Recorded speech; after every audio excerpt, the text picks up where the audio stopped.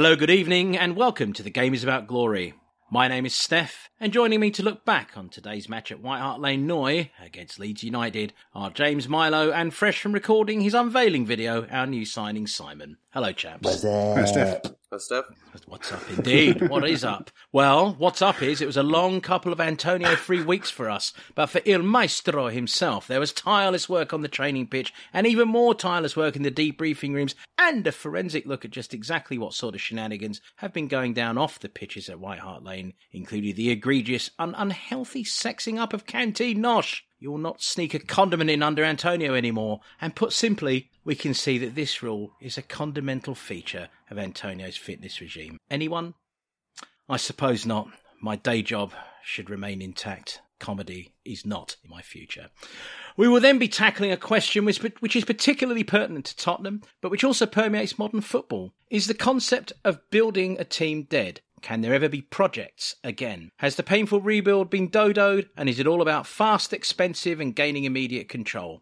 But, as we always do, we have an intro question, and this week's is in honour of the new puritanical regime at Hotspur Way that has seen the banning of ketchup and mayonnaise. I am not banning sauce at The Game is About Glory, but I would like to know, gentlemen, if you could only use one condiment for the rest of your life, what would you choose? And I'm going to start with you, Simon. Oh, no. Oh, yes. Of course, that you had that look, so I went to you immediately. Okay.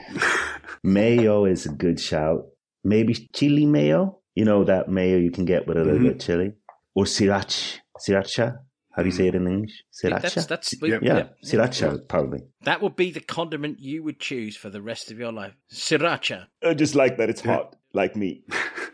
Oh, Milo is in total agreement with that, so let's see what's up his condimental sleeve, shall we? Yeah, hot sauce, chili sauce. I was going to go broad with it. If I just say that means there's a whole wealth of different types of chili-based condiment that I can. Sriracha would definitely be amongst those. But if I could sneak in a bit of Tabasco and my cupboard is full. I've got a wide collection, a broad collection of various different chili sauces. You are only allowed one condiment. One condiment. Well, no, chili sauce is a condiment, or are you going to say that I'm restricted to one brand? You must pick a specific chili sauce. A specific chili sauce. Tabasco is such a white hot sauce. It's just the hot sauce that white people say that they like when they say they like hot sauce. I mean, that joke works better when you can see that I'm black. What? How did a conversation about condiments, the one condiment we could choose the rest of your life, become racial? No, I'm absolutely floored. I don't get it. That's just me. No. I'm going for this one. What does it say? I can't see. Valentina, salsa picante. It's a Mexican hot sauce. I was left actually thinking that you were going more Southeast Asian chili sauce, you see. If you hadn't asked me to be specific and Simon hadn't already picked one, then I might have done I'm from Sweden, and I think that kind of colors my input there, because Tabasco is the only hot sauce I saw in any fridge growing up. Good God. All I can say is to our listeners, the game is about glory. Awesome is taking selfies. These two have gone off into a lengthy diatribe about the dimensions behind chili sauce. I absolutely can't stand any hot sauce at all. So I'm looking at Awesome to bring some rationale to an opening question that spiraled completely out of control. Awesome, bring us back to task with a simple condiment. One condiment for the rest of your life with no silly accents delivering the question to you. Awesome. And easily, this is a tap-in for a hat-trick of chili sauce. I'm going with hot sauce. What is wrong with all of you? Jesus. Despite Simon's attempted racial profiling of chili sauce, I'm going with Tabasco, Chipotle variety. I would go and get the bottle, but it's empty because I use it every fucking day. The Chipotle one's really good. It's nice on eggs. I thought white people like mustard. Sorry.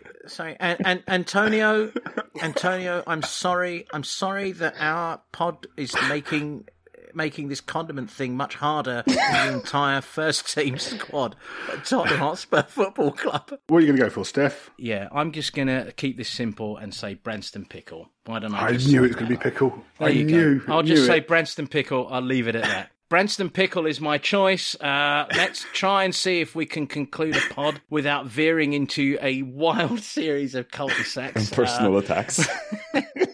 mental. Jesus Christ. I think we've gone into more dark alleys in this. Goodness gracious. The game is about glory. Right. Bringing it back to task. Unbelievable. Well, we've covered the condiments that each of us could live with. It seems that it was a rather more complicated series of answers and endeavours than I expected. And I can only empathise with Antonio's squad dilemmas, the things he must have gone through with the squad. Yes. Anyway, so there has been a week that was, and I think I'm going to move to it quickly.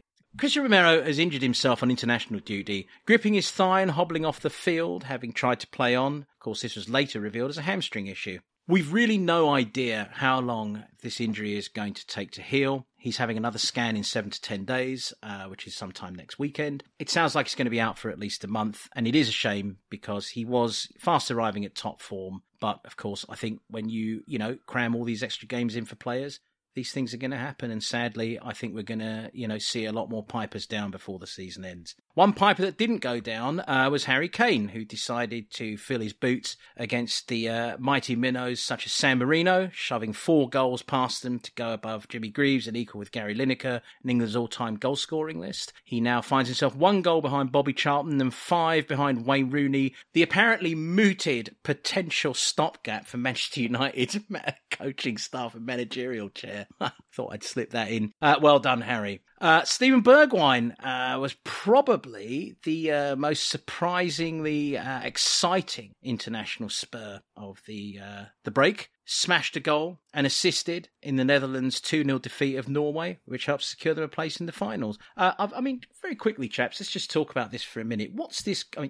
It's a 6-cent question. What's it going to do for Steven Bergwijn's confidence, Milo? It's obviously not going to knock it, is it? No, it was a lovely taken goal. He got an assist as well. I thought what was most interesting is he was playing on the right of a front three. So in terms of how we're currently lining up, and potentials for him getting in the side, that's interesting. Anyone else? Yeah, I think his trouble at Spurs is that he plays behind. He's a left winger. He plays behind maybe the greatest left winger in Spurs history, and so when he plays, or if he wants to play more, he will have to play on the right. If we keep this formation, I think Stevie is a hard one for people to kind of get a hold of. He's kind of shy, he's kind of quiet, and so people kind of assume he's not confident. And I want him to be more aggressive on the ball. I want him to take his shots, take his opportunities more when he gets to play, but I don't feel like he's low on confidence. I feel like he's been good all season. He was injured, and so he's had like a dip. But I don't know. I was glad for him. Maxim Pascozzi. He's a little under the radar because that's how we roll at the Games About Glory. But Milo never loses a chance to get maximum use of Pazza, and he got his 11th senior cap for Estonia last Tuesday as they lost 2-0 away to the Czech Republic. He played right back in the back 5 in this game. I am going to ask Milo at this point if you think, and I'm just going to leave this with you, Milo, we'll move on after this. Do you think that he has a future at Tottenham Hotspur Football Club, or do you think he's going to become a player that we, a profit on, we sell on? No idea. He's a bit hamstrung this season because he's not in the Euro squad because he'd have to be listed as a senior player because he hasn't been at the club long enough. So he's done very well. He's adaptable, can play a number of different positions. Obviously, he's made the most of his chance for the Estonian senior after getting the surprise call up. So who knows? But I don't. We're not going to see him in the first team until next season at the earliest. You are excelling in your role as chief predictor and comfortable making them. I see. Yeah, no, I say that. I say that because I know that you do like to bring him up, and you have mentioned him a fair few times, and I genuinely haven't seen enough of him to know. So it's interesting. I know you do and have seen him, but we shall see. We shall see. But he's featured in our roundup of the week that was, and we're now going to move to the game that has just been. It was one of those proverbial games of two halves, I think, against Leeds United. I think it's fair to say. Great excitement coming into the match, of course. Antonio Conte's first home game, really good. Great reception before the game. And, he was forced into a couple of lineup changes, which I think he probably wouldn't have made otherwise. Ollie Skipp was suspended. And then, of course, there was the Romero injury. So I'm going to start. Simon, what did you think of the lineup? Milo and me, we talked about this before. I was kind of surprised, actually. I figured we would keep the formation 3-4-3, but that Ndombele would get in for Skipp I mean, now it feels foolish, but I just thought he would be a little bit more brave and try to win the game, just considering Leeds' form and how open the game would be. But then, when it came out after being surprised, Milo rightly kind of reminded me that, consistency is the main thing for him. He wants to keep it as consistent as possible. So he went for the player that is kind of the most like-for-like replacement for Skip. And also it's about the system. He probably felt that Winks was able to be more disciplined and faithful to the way he wants to play tactically, because it's so automized and it's really important to keep to what he wants you to do. So I was surprised. I was a little bit underwhelmed, but I came around and kind of felt like, okay, this is going to work. Awesome. I'm going to ask you about the Tanganga in for Romero. Obviously, possibly the most like-for-like that we have. Do you think it worked? How do you think it went? I mean, in the first half, Tanganga didn't have the best of games. It was obviously between him and Sanchez, wasn't it? And I think, you could say that Tanganga likes to kind of defend on the front foot a bit more, try and intercept balls. Sanchez can also do that, but I think, I don't know, maybe I thought Tanganga was selected because he seems to play with a lot more sort of physicality than Sanchez. Maybe that's what Conte was looking for. But it was, to me, it seemed a bit of a strange first substitution around the 57th minute. It was, a bit like for like. Tanganga wasn't having a bad second half. The whole team picked up in the second half. But it was an interesting selection given Sanchez was knocking on the door, I think, for a start, even before Romero got injured. I think the irony of what you just said is that before the game, we would most certainly have said that Tanganga was the more physical of the two. But I've got to be honest, I thought when Sanchez came on, I thought he was incredibly physical and was was much tighter to his men, which was possibly tactical. And Milo will probably get into that as well with regards to the first half versus the second. But I also have to say, I was a little disappointed with how that first, the only concession, but the opening goal of the game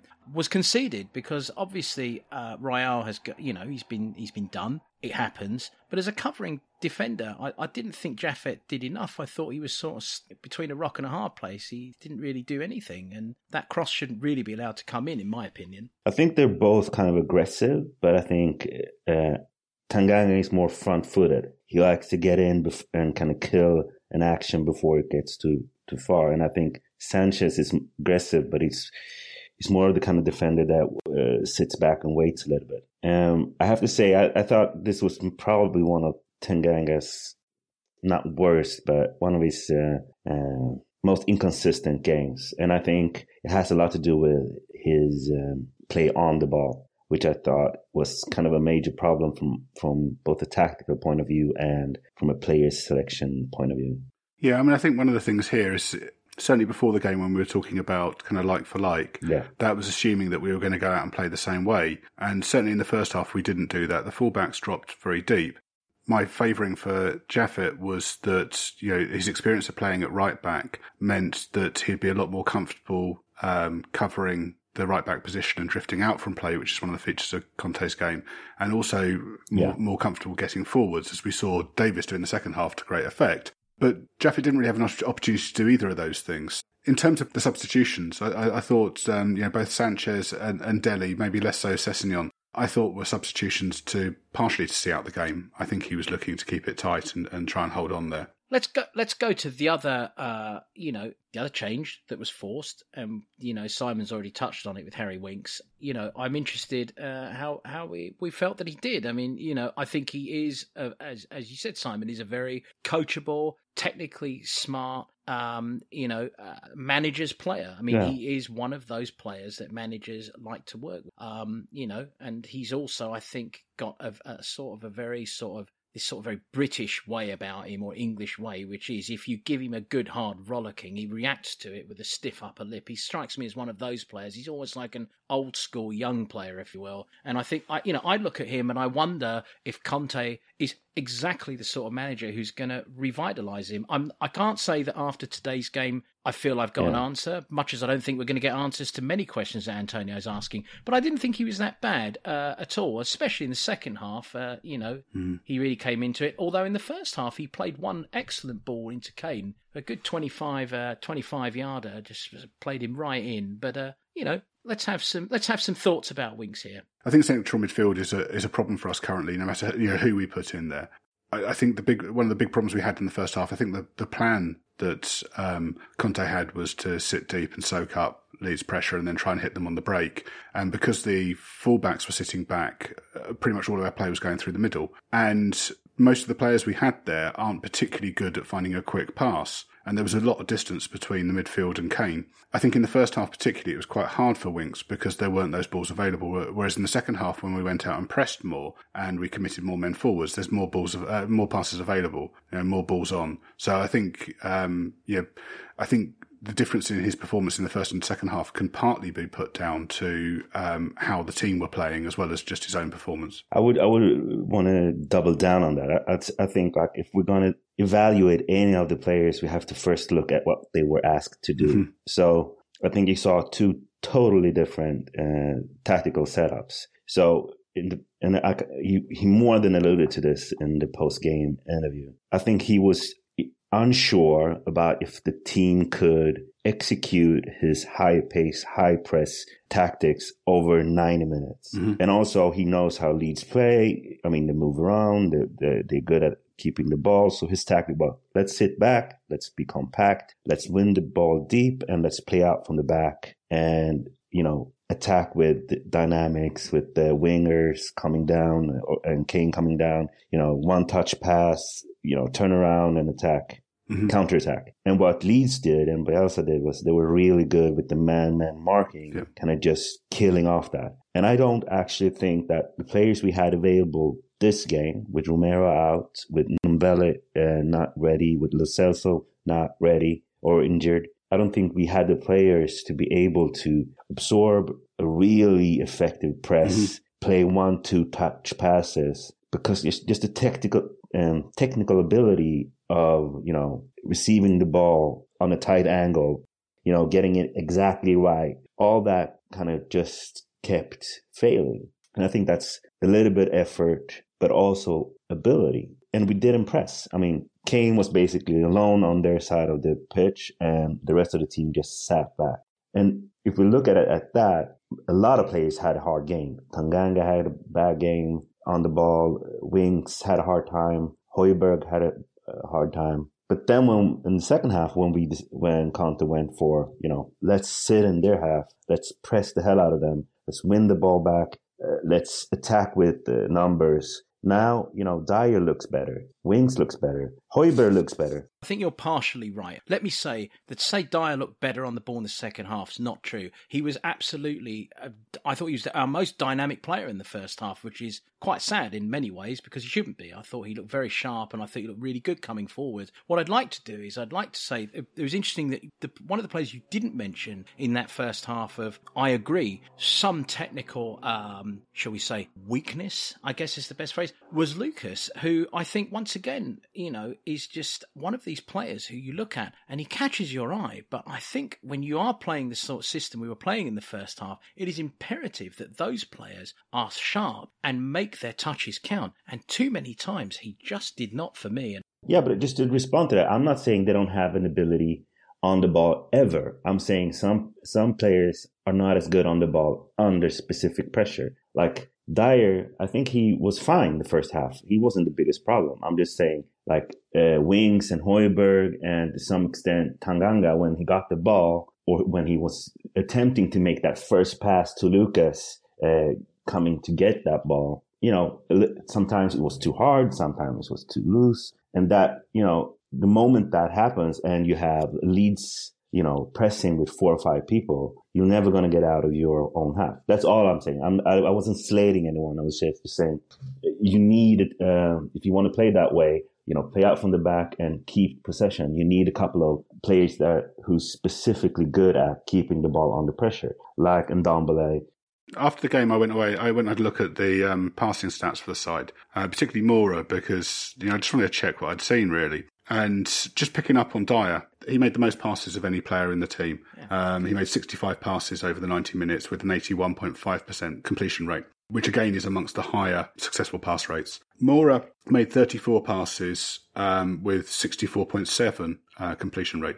But what was really interesting is he made 3 key passes, which was more than anyone else. And I wonder whether he's the kind of acceptable high-risk player for Conte at the moment. Because what I'm trying to think about is, why is he getting picked? Because I don't think I would be picking him currently. I would be playing on Dembele in his place. But maybe he's that high-risk player in that he's creating more chances than others, even if he's a bit wasteful 1/3 of the time. I mean, the conversation's obviously jumping around a bit. We started off talking about Winks, and I was just thinking about the difference between his first half and second half. And I think first half, as a team, we were generally a little bit poor. I think the pitch felt big. We were quite wide. There was a lot of space in midfield when we weren't being relentlessly pressed by Leeds. And I think a lot of the time Winks wasn't looking forward enough, and the crowd seemed to get on his back at one point. That seemed to change a bit more in the second half. Both him and Højbjerg looked to play the forward ball a bit more. And I think with Winks, maybe it's a simple case of he hasn't played a lot. And, maybe he does need a few games to sort of find his confidence. I don't know if he's going to get those few games, because when we've got a full squad to pick from, Winks doesn't really get in the starting 11. And I think that's really been the problem with him over the whole of this season, if not longer. Yeah, I mean, I think to conclude what you said about Winks, I mean, again, I think he was the player that came in and did a job. I mean, I think there's no doubt that, as Simon said, Ndombele is the more attractive, more exciting, and more tantalising player. But I think in a first half like we had, he would have cost us. Just to give Winks some more praise, I think it's about how you play. I think in the second half, our aim was to, kill their game. We had like 4 or 5 people in their half. Højbjerg will win the ball, give it to Winks. And Winks is great on the ball. He finds, that key pass. We've talked a bit about Ndombele and whether he would have made a difference. And I thought there was a couple of comments during the week that I thought were quite interesting on this. The first was Conte's one, where he was talking about Tanguay's got quality. He said that a few managers have struggled with him. It means that it's important to keep order and for him to do what the position is asking you to do. We're working very hard with Tanguay. He has to work much harder, blah, blah, blah, blah. Put his talents into the team for the best of the team, not for a single player. There was also, I saw during the week, a comment from Fabregas, where Fabregas said, I think with Antonio, it was the first time that I've seen someone know exactly what they want. It was like going to school. I promise you, he will tell you from the goalkeeper until you've scored the goal what you have to do, exactly everything. And I think the Ndombele comments have been misunderstood or misconstrued or misrepresented by some people, where they're saying that he's not, he's got to work harder, he's not trying hard enough and things like that. And I don't think he means that at all. No. I think what he's, with a player like that, with his skill set, to fit within a very, very precise system like that, I think is going to take longer than someone like Winks or Højbjerg or Skip, who are just cogs in a wheel and you can drop them in. So I think we will see Ndombele, but it's going to take a while for him to get used to the system and get used to his place in that. And then I think at the end of that, what we're going to see is a really, really, really good player who just makes such a difference. Just to add to that, I think I agree with everything you just said, and I'm very excited to see the type of player that Conte can bring out of Ndombele. I think the only problem with Ndombele is half the time he doesn't know what he's going to do when he's doing it. He's so instinctive and creative. It's just, it happens for him. I don't think it's going to be very hard to coach the best of Ndombele, but I'm more than happy to see it happen. You'd say the same about Mora at the moment. Mora is very much an instinct player, and maybe there's a space for 1 or 2 of those on the side. But first of all, let's just not beat around the bush. I think that what Conte demands is it's not just physically exhausting, it's mentally exhausting. You're talking about 95 minutes of complete focus and concentration, which, is, insane levels of focus and concentration, which is not, most players cannot lock in on that. And just to come back around to the Lucas point, Milo, I think you've made an excellent point in the sense of, is he a risk that we can afford to take? possibly. Is he a player that we will upgrade on ultimately? I believe he is, and I believe he will need to be. But critically, right now, he is serving two masters in the sense of he not only serves the job he's been given tirelessly, relentlessly by Conte, he does, as you would say, he retrieves the ball. And I'm thinking actually when I was saying that, like when you throw a ball for a dog that just goes after that ball, picks it up, brings it back, picks it up, brings it back. But it also kind of works in the football sense. But not only that, he does provide that spark of energy that can also get a crowd going. So it's a double-edged sword of positivity for him right now under Antonio Conte. But we will see if he lasts. Yeah, I think that was kind of my point. If we're going to evaluate players, we have to first look at what they're asked to do. And I think if you're going to have a system with two midfielders, you have to work really hard. You have to be really disciplined. You have a lot of responsibility. And I think for this game, Winks was the better choice. But I also feel like the second half, where he used a different tactic, it fit more players. It was a better tactic for that game, and more players, I felt comfortable being on the front foot, knowing that, okay, I have to run hard, I have to try to win the ball back, win 50-50s, and that was just easier and a better fit for that team and those players. Let's go to this second half, because it was obviously so different from the first. I mean, I think there's been an almost hyperbolic reaction to it. I don't think we were quite as brilliant as everyone is making out. I thought we were, more impressive than in the first half in an attacking sense, but that was, part of the plan, and I'm glad to see that we could execute it. But what I am intrigued is to investigate the balance between tactical shift and spiritual emotional feeling. I mean, I think that, I know that I didn't see the Sky News coverage, but Milo was telling me that Sky went overboard on the passion bit where, because obviously Conte, got the 12th man involved and quite rightly too, and did an excellent job of doing it. It was almost like watching a conductor actually working his orchestra in terms of the stadium. And I think that he has recognised the value of our stadium as a 12th man and knows exactly how to make it work at the key moments of football. And I think that in and of itself is, one of those marginal gains that a brilliant coach brings to a football club. At the same time, it would be impossible to think that it could only have happened with passion. I mean, tactics were involved, but, what balances are we looking at here? And what, do we feel that there was one element of these two over the other that pushed us over the line in the 2-1 win today? Yeah, it was tactical. In the first half, Conte said as much in the post-match interviews. He chose to sit back in the first half and soak it up, and in the second half he made a decision to press. Phillips, I thought, was excellent in the first half and caused us all sorts of problems. Yeah, what a player, right? Yeah, particularly I was picking up Kane. Really struggled with that. Yeah, and in the second half, we pressed him a lot harder. And he didn't have as much joy.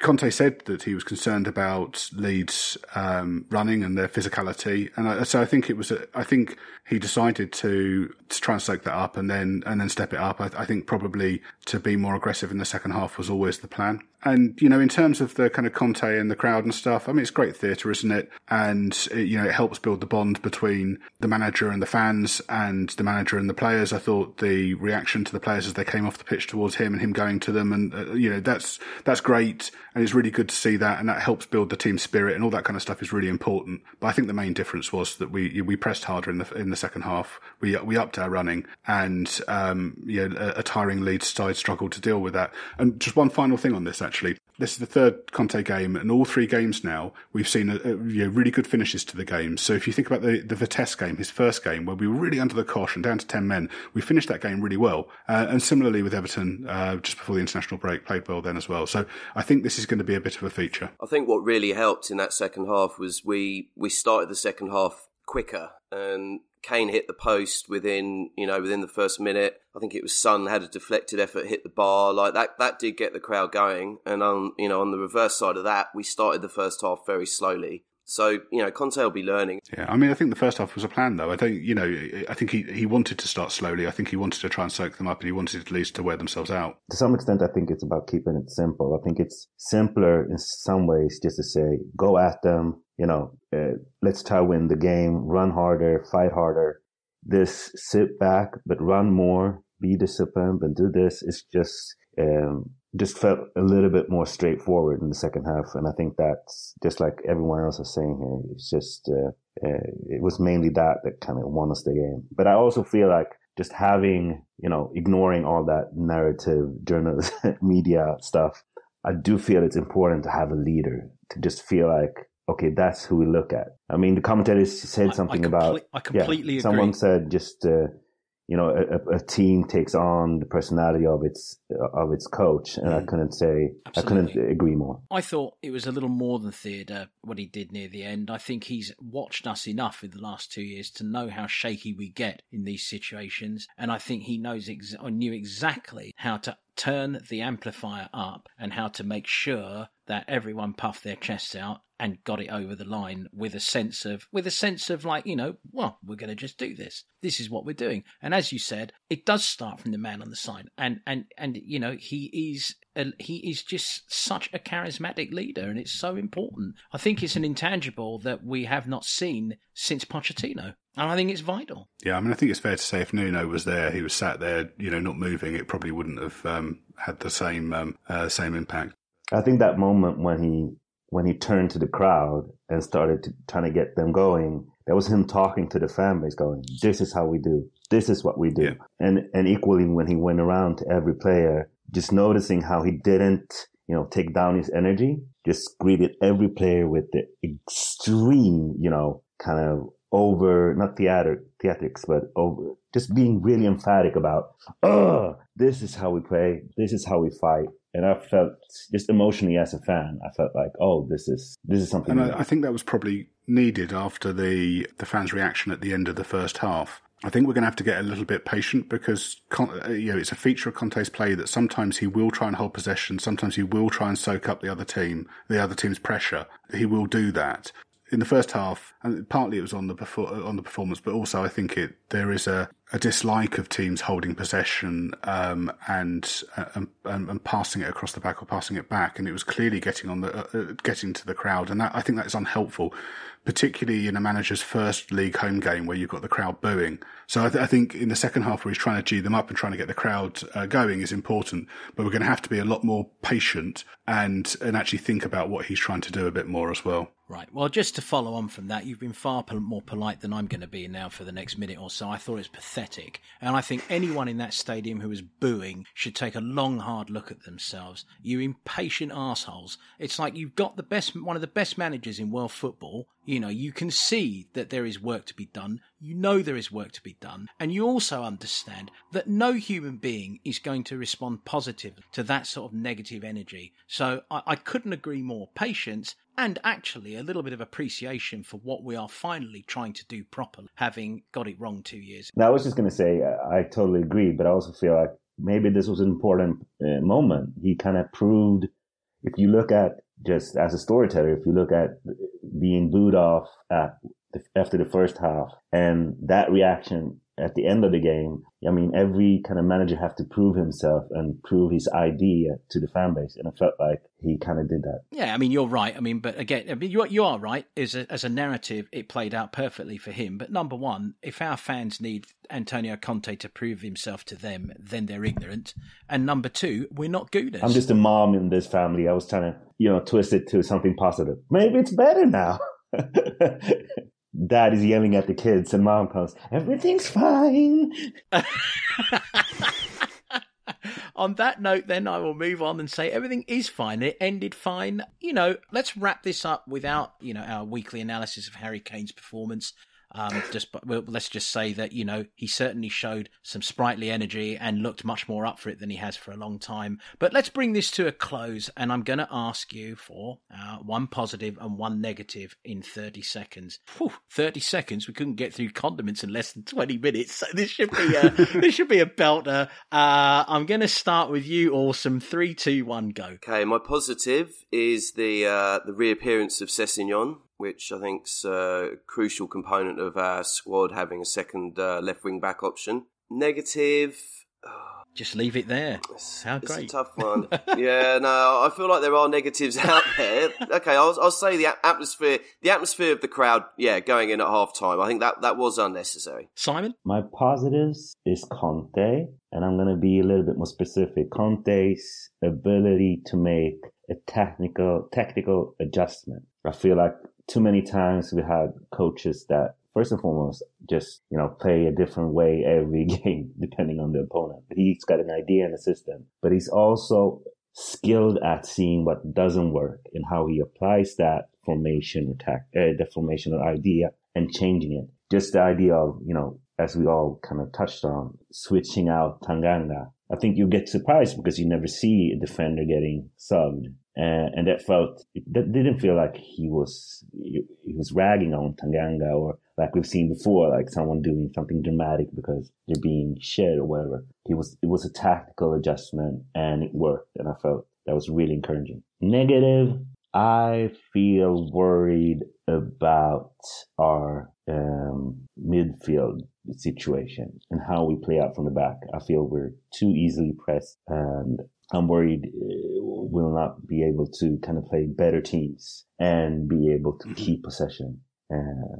So something's going to give. Either players like Højbjerg and Winks and Skip are going to have to be more skilled in how they work in counter system when we want to, keep possession, or Ndombele and the Celso will have to get a lot better. Yeah, you've got to hope one of those is in the side by the time Liverpool come around, haven't you? My positive, Reggie's goal from Dyer's free kick. It looked to me like something they'd worked on the training ground. Reggie started his run at the moment we took the free kick and running behind the wall. So I think it's something we'd worked on. Nice to see it come off.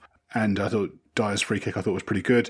My negative, Davis for their goal at the far post. I think he's a bit weak as a central defender. I think he's far better looking up the field than he is towards his own goal, and he's got a habit of reading players coming in at the far post badly. It's just saying he's not so good at. Maybe it's because as a fullback he hasn't been there too often, but it showed his weaknesses as a centre back, I think. Positive, yes, absolutely. I was actually about to say Reggie's goal.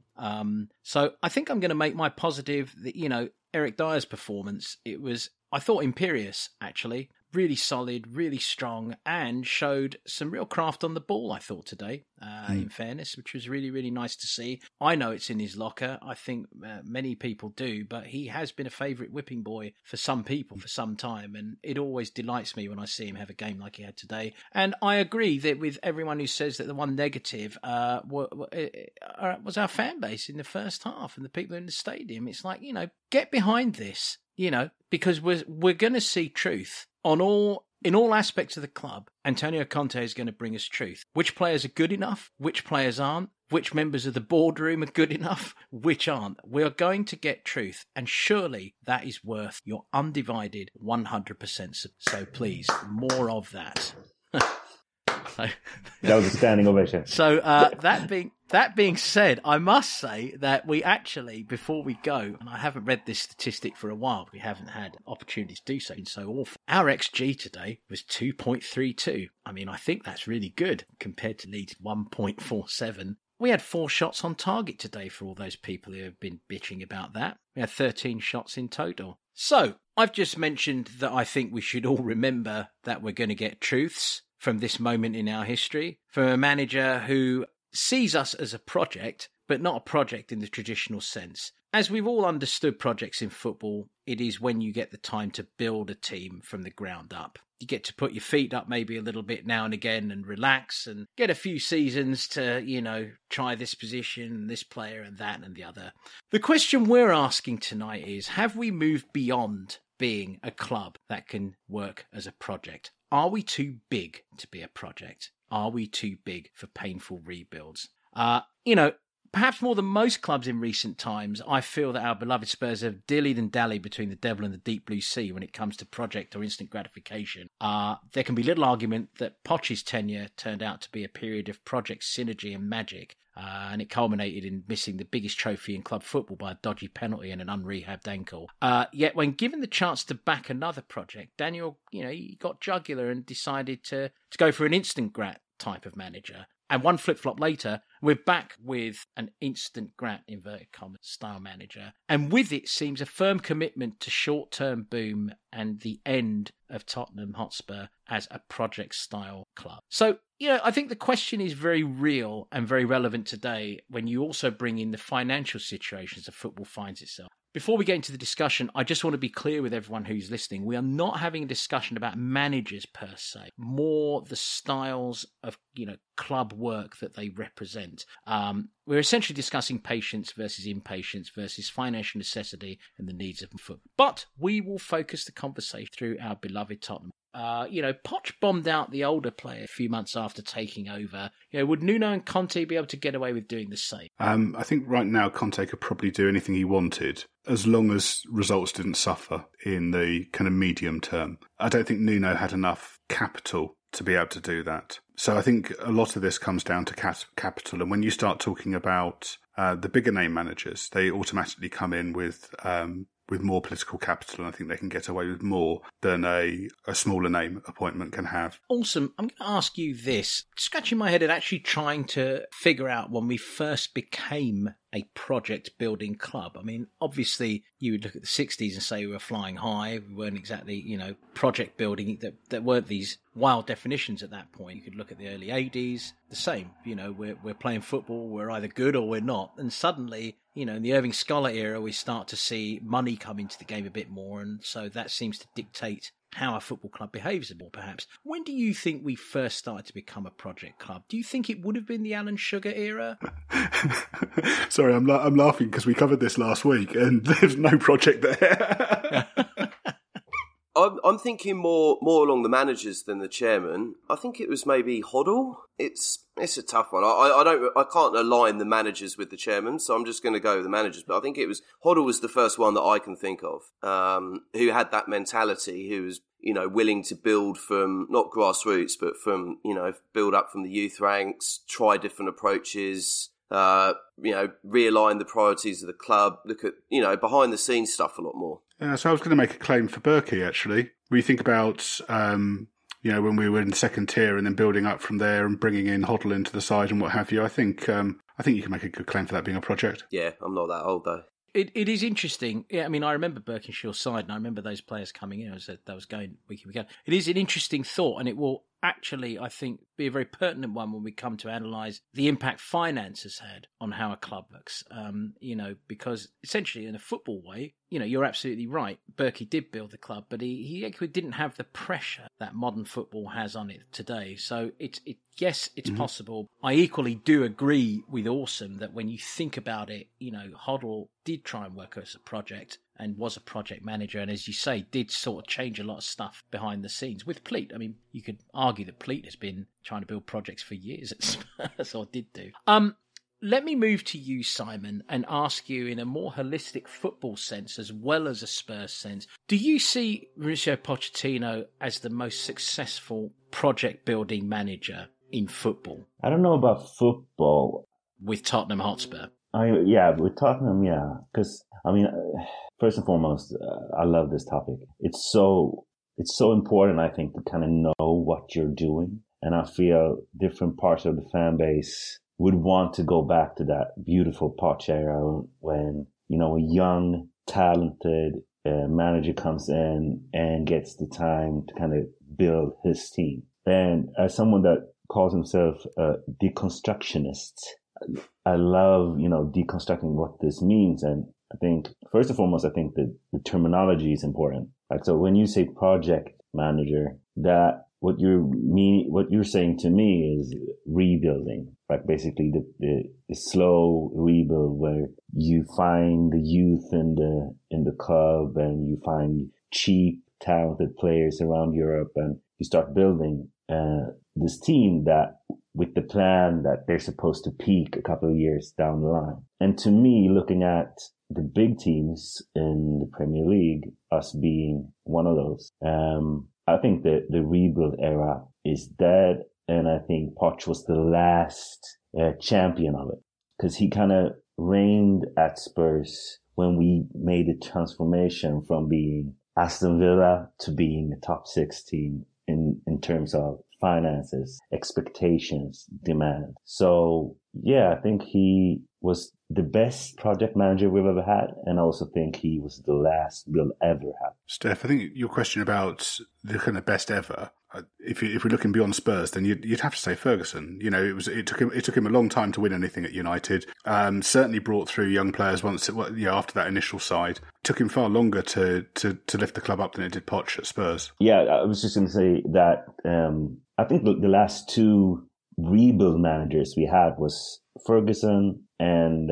Wenger. And because I think a lot of people think Klopp is a rebuild manager, and to some extent he is, but I think it's more of the modern type of retool or reload type of manager, where you find the right manager and you give him 1-2 years to kind of, you know, bolster up or build a team that can win now. I think Chelsea attempted this with Lampard, or were forced to attempt it with Lampard. And I think this project that today failed with Ole has also been something that went from being a rebuild, and then, you know, now they will have to kind of find a manager, just like we did with Conte, and kind of go for it. Sorry, go on, Awesome. I have some stuff to say, so you get your point in. Just add to it that, I mean, whether or not Conte is a project manager or instant change kind of guy, I can't see almost half of the starting 11 from today being in the team in 2 years' time. So he's got a rebuild,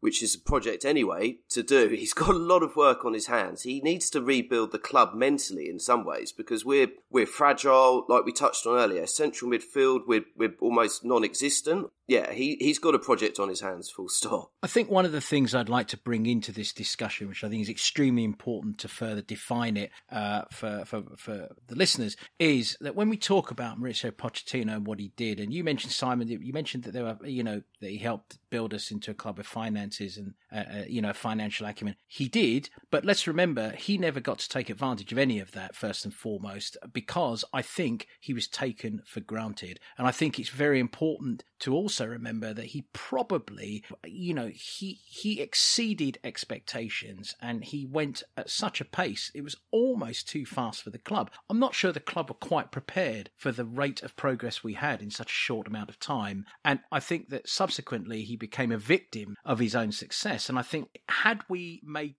gambled on giving him the chance to rebuild a second time, that was the moment that we said goodbye to rebuilding in that project sense, I think forever, because the finances behind this state and behind this club, not to mention the importance of international profile, dictate we cannot afford to take that chance with anyone else for the foreseeable future. I think my point was more, not that he helped us or made us into it, but that he reigned during an era where both the Premier League went to being a much more money-influenced league, but also that the club went from being at White Hart Lane to having this big stadium. So it's almost like the times around him. He was at the club when the times around him, both for the club and the league, changed. So you're absolutely right. So he was kind of the last manager from that era, and then he never had the opportunity to kind of be our coach in this new era. I think if you look at the quality of managers when Poch came in, so we appointed him. Man City had Pellegrini, Mourinho was at Chelsea, Rodgers was at Liverpool, Van Gaal was at Man United, Wenger was at Arsenal, and you got Wenger definitely towards the end of he'd gone past his kind of peak powers at that point. So I think the quality of managers in the league in terms of wasn't there. Whereas right now you've got three of the best managers in the world in the Premier League at the moment. 3 or 4 of the best managers in the world in the Premier League at the moment. Add to that also Aston Villa, Everton, and Newcastle are now very rich clubs. You bring up Brendan Rodgers being at Liverpool, and I think actually Brendan Rodgers at Leicester is another fine example as to why we can probably quite safely say that sort of rebuild project manager is just not ever going to have the traction that they once could have been, because, unless Leicester, significantly increase their stadium size and their commercial off-field income, they are simply not going to be able to compete with the top 6 as it sits. And so every time that there's someone wants to put up a banner outside the club, protesting this and that and the other, finance this, and we're only about money, that, and etc., you do have to remember that we do have a very important, financial situation to keep an eye on. We are in that realm, and it's important. It's important that we recognise it. I think it was vital we recognised it after Nuno, and I think finally Daniel realised it. I think maybe he realised more than anyone that it had to be done. I think he was living with the dream that we could have been a project still, right? So I partially reject this thesis anyway, in that I think Poch achieve success a lot quicker than we're saying. So, if you define a project as a slow build, in his first season with us, we finished 5th and he got us to a cup final. The season after that, we finished 3rd. So I would say that was pretty quick. And that's a very fair point.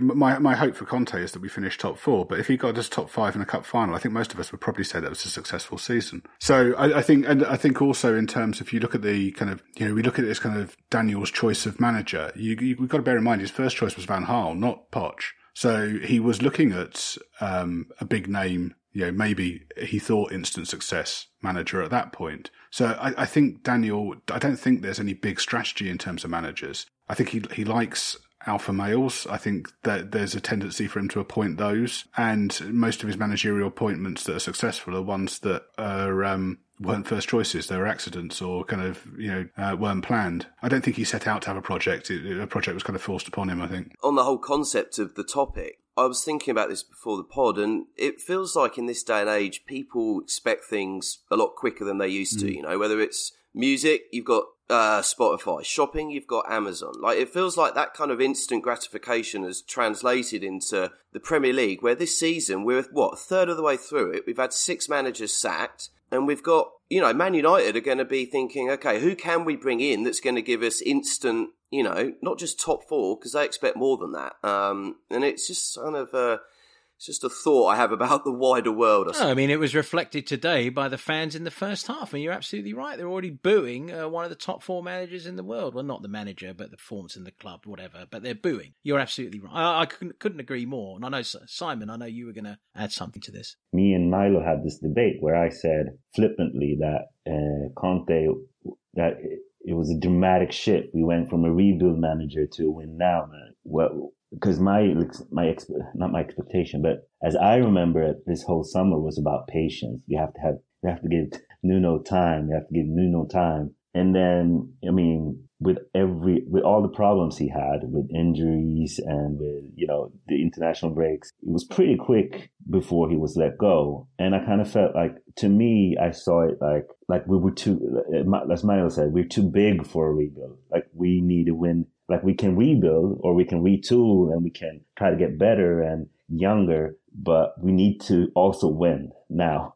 I think it's a very congruent point with what Awesome's just said. I think we're basically talking about the brute impatience of society. And I'll throw another ingredient into this and another nail in the coffin of the patient project building football. And it's the C word. It's COVID. COVID has shifted everyone's perceptions of everything. And why should football be any different? We're frustrated. We get upset about small things more than we ever did. And football is certainly to be numbered amongst those things. So you want things quicker and faster and better than before, because I think we're generally more impatient as a society. So I think that what happened with Nuno is, I think that Daniel probably thought, he wasn't, my ideal choice. I can have him warm the chair until I can pull the Poch trick out of my sleeve. That's hopefully something I'll be able to do in a year and a half, and everyone will be sort of okay with it and will be sort of able to do it. But I think he very, very quickly learned that is not possible anymore. And that, frankly, it would have taken, I feel sorry for Nuno still. He would have had to have been a magician to have made that situation work. The ironic thing is that the project manager is going to end ended up getting less time than the instant fix manager, because Conte's not going to get sacked after 8 or 10 games or whatever it was that Nuno got. I don't think Nuno was a project manager. I think Nuno was a stopgap. I think the only reason we appointed him is because we couldn't get anyone we wanted, and I don't think there was ever any intention of him serving more than a year as manager. I think that's very fair. He was spun very nicely, wasn't he? Of course. Spun nicely. But basically, we appointed him, the week before pre-season training was meant to start. We'd run out of options. We'd run out of ground. But I just feel like both things can be true. I think when you see that you only can get Nuno, or Nuno is your best option, you go, okay, what kind of project can we build with Nuno? So you go, okay, we can get younger, and we can, because I just look at the brief that they apparently had for the coaches. He needs to play youth academy players, and he needs to play the right way. I've just felt like all those parameters that he had for his project, when Conte came in, I mean, not the demands, the expectations and what he can do are totally different.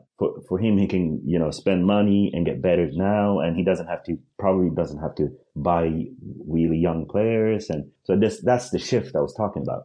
I would say the project now is Paratici's. And, I think in the summer, what he'd done is the spending to me appeared to be split between two. You've got a load of players coming in to instantly improve the squad, Romero and Real. And then he's bought a few for the future. And that's just what a director of football should be doing. And in terms of kind of what Levy said when Nuno was appointed and all the rest of it, I just don't take a lot of it very seriously. I think it's just, they've got to say something, and it's just puff for the fans and the media. And I just don't take it that seriously. I think there's a very, very harsh reality here, which is that these definitions are made by profile versus income versus projected loss of income. It's really simple. Yeah. Antonio Conte gets paid what he gets paid, gets given the assurances he wants for purchases or whatever, and gets given what he requests because he has earned that. And internationally, in the football world, he carries that reputation. So he is going to be able to get that because he demands it. And his profile keeps us so much higher than we have been for a long time. And when it comes to sponsors, when it comes to, international territories and viewership and so on and so forth, these are unfortunately the things that dictate the way a lot of clubs have run. But doesn't that get to the heart of this issue that we're all talking about here, which is that's what we now, at our stature, with our fan base, and having been in the Champions League final, that's what we expect. We want to win now. We want trophies. This slow rebuild thing from a couple of years that's not what we want now. Two very different things, I think, but they do share the same space, and it's uncomfortable. Me personally, as a supporter of many decades at this point, I just want to see us competitive and want to feel proud in us. I mean, the guys will tell you, I am someone who likes to see a manager with profile, personality, who, I like to see the club unified and looking like it's strong. Instant gratification is not necessary for me, but as a football club, it is becoming imperative to our financial health and survival. And that, I think, is the dichotomy that we're maybe wrestling with, as a fan base. I wonder how much of this is partly down to this issue that's not going to go away, which is this European Super League. I mean, the chances are that's going to come back as a proposal, albeit with, relegation and stuff. But I'd say within the next year, 2 years max. And if we've got someone like Conte at the helm, I think there's a much greater chance of us being included in that Big Six, whatever you want to call it. So, yeah, that's just me trying to read what Levy's might be thinking himself. If you look at the rights deal with NBC this week with £2 billion, if it's going to be resurrected, I wouldn't be surprised if you saw it for mainland European sides in order to try and fight the wealth of the Premier League, because Italian sides, Spanish sides, German, French sides, Dutch sides, they're not going to be able to compete with the level of money that the Premier League are bringing in. So maybe that's where you see it. I was going to just say that in terms of, if you look at the Champions League qualification, you're saying about the kind of the financial element there, Steph. I think what we also have to bear in mind is that this is essential for ENIC. ENIC are an investment company. They don't own Spurs because they love Spurs. None of this is because of that. They've bought Spurs and they've built up the club because it's going to increase their return when they sell us. And the best way they can maximise the price they get for us is to have us as a regular Champions League side. That's what they need.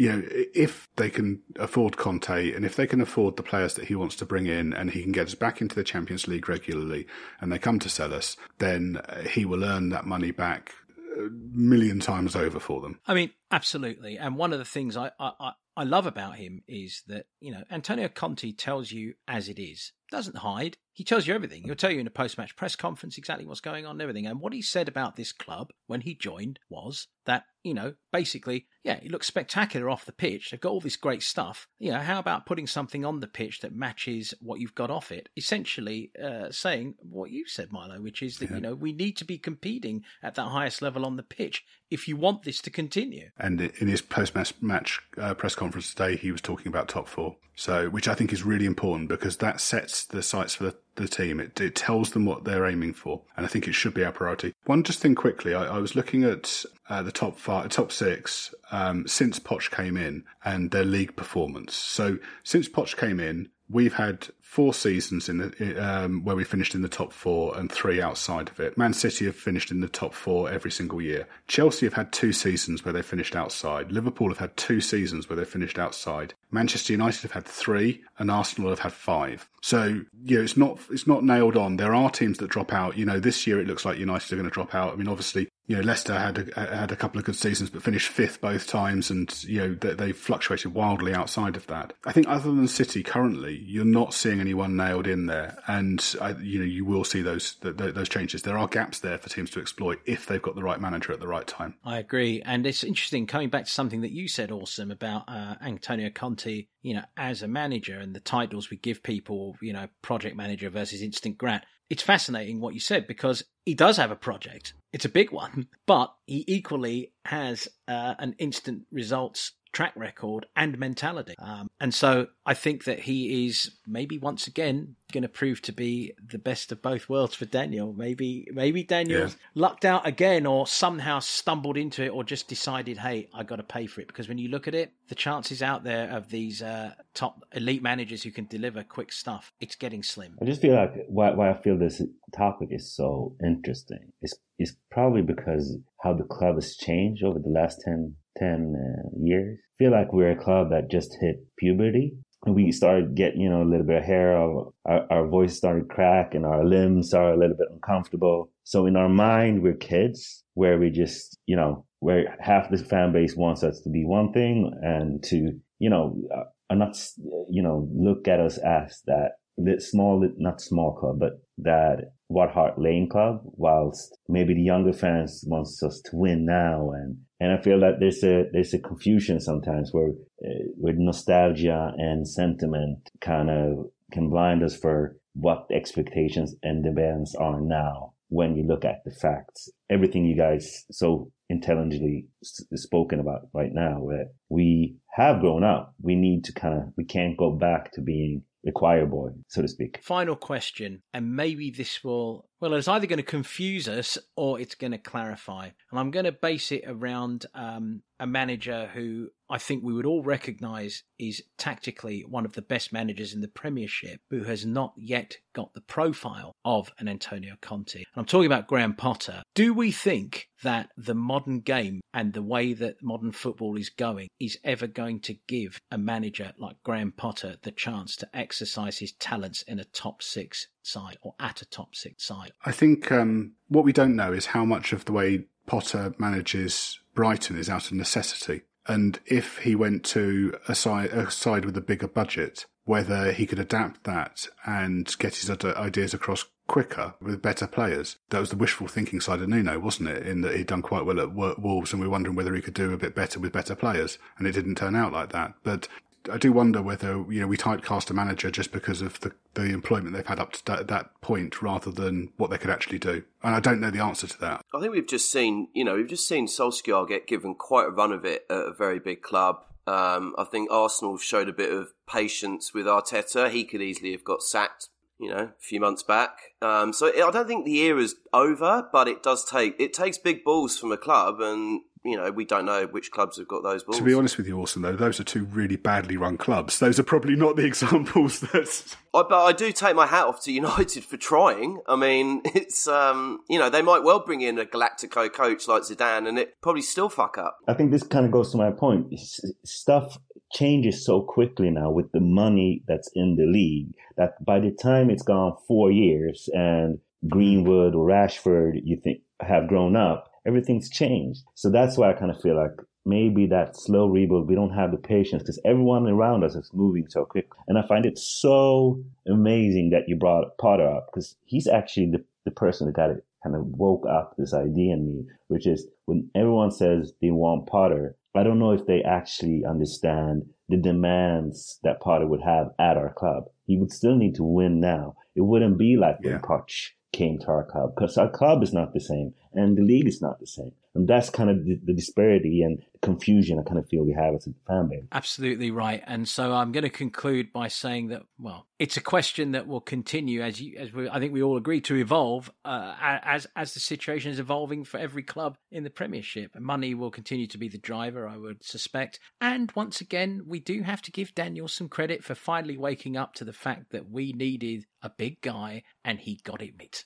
So let's leave it at that. Let me move on now to talk about Mura. We travel to Slovenia on Thursday, play Mura in the Proletariat Champions League. Mura have lost every Proletariat Champions League game in the group so far and sit bottom.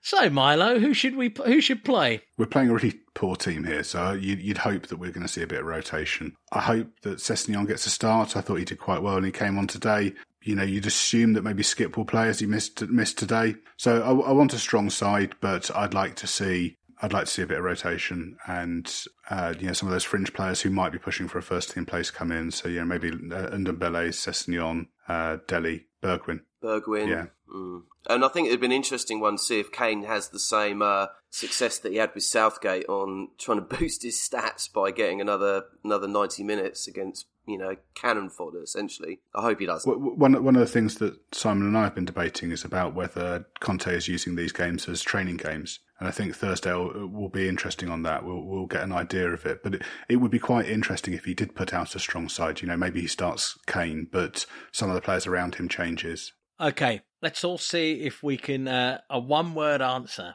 Are you confident against Mura away, Simon? Hell yeah! Awesome. Very. Milo? Yeah, of course. I'll add yes. And what I'll further add is that from Mura, we go to Burnley. We're making our second trip to Turf Moor next Sunday. This time it's in the Premier League. Again, are you confident?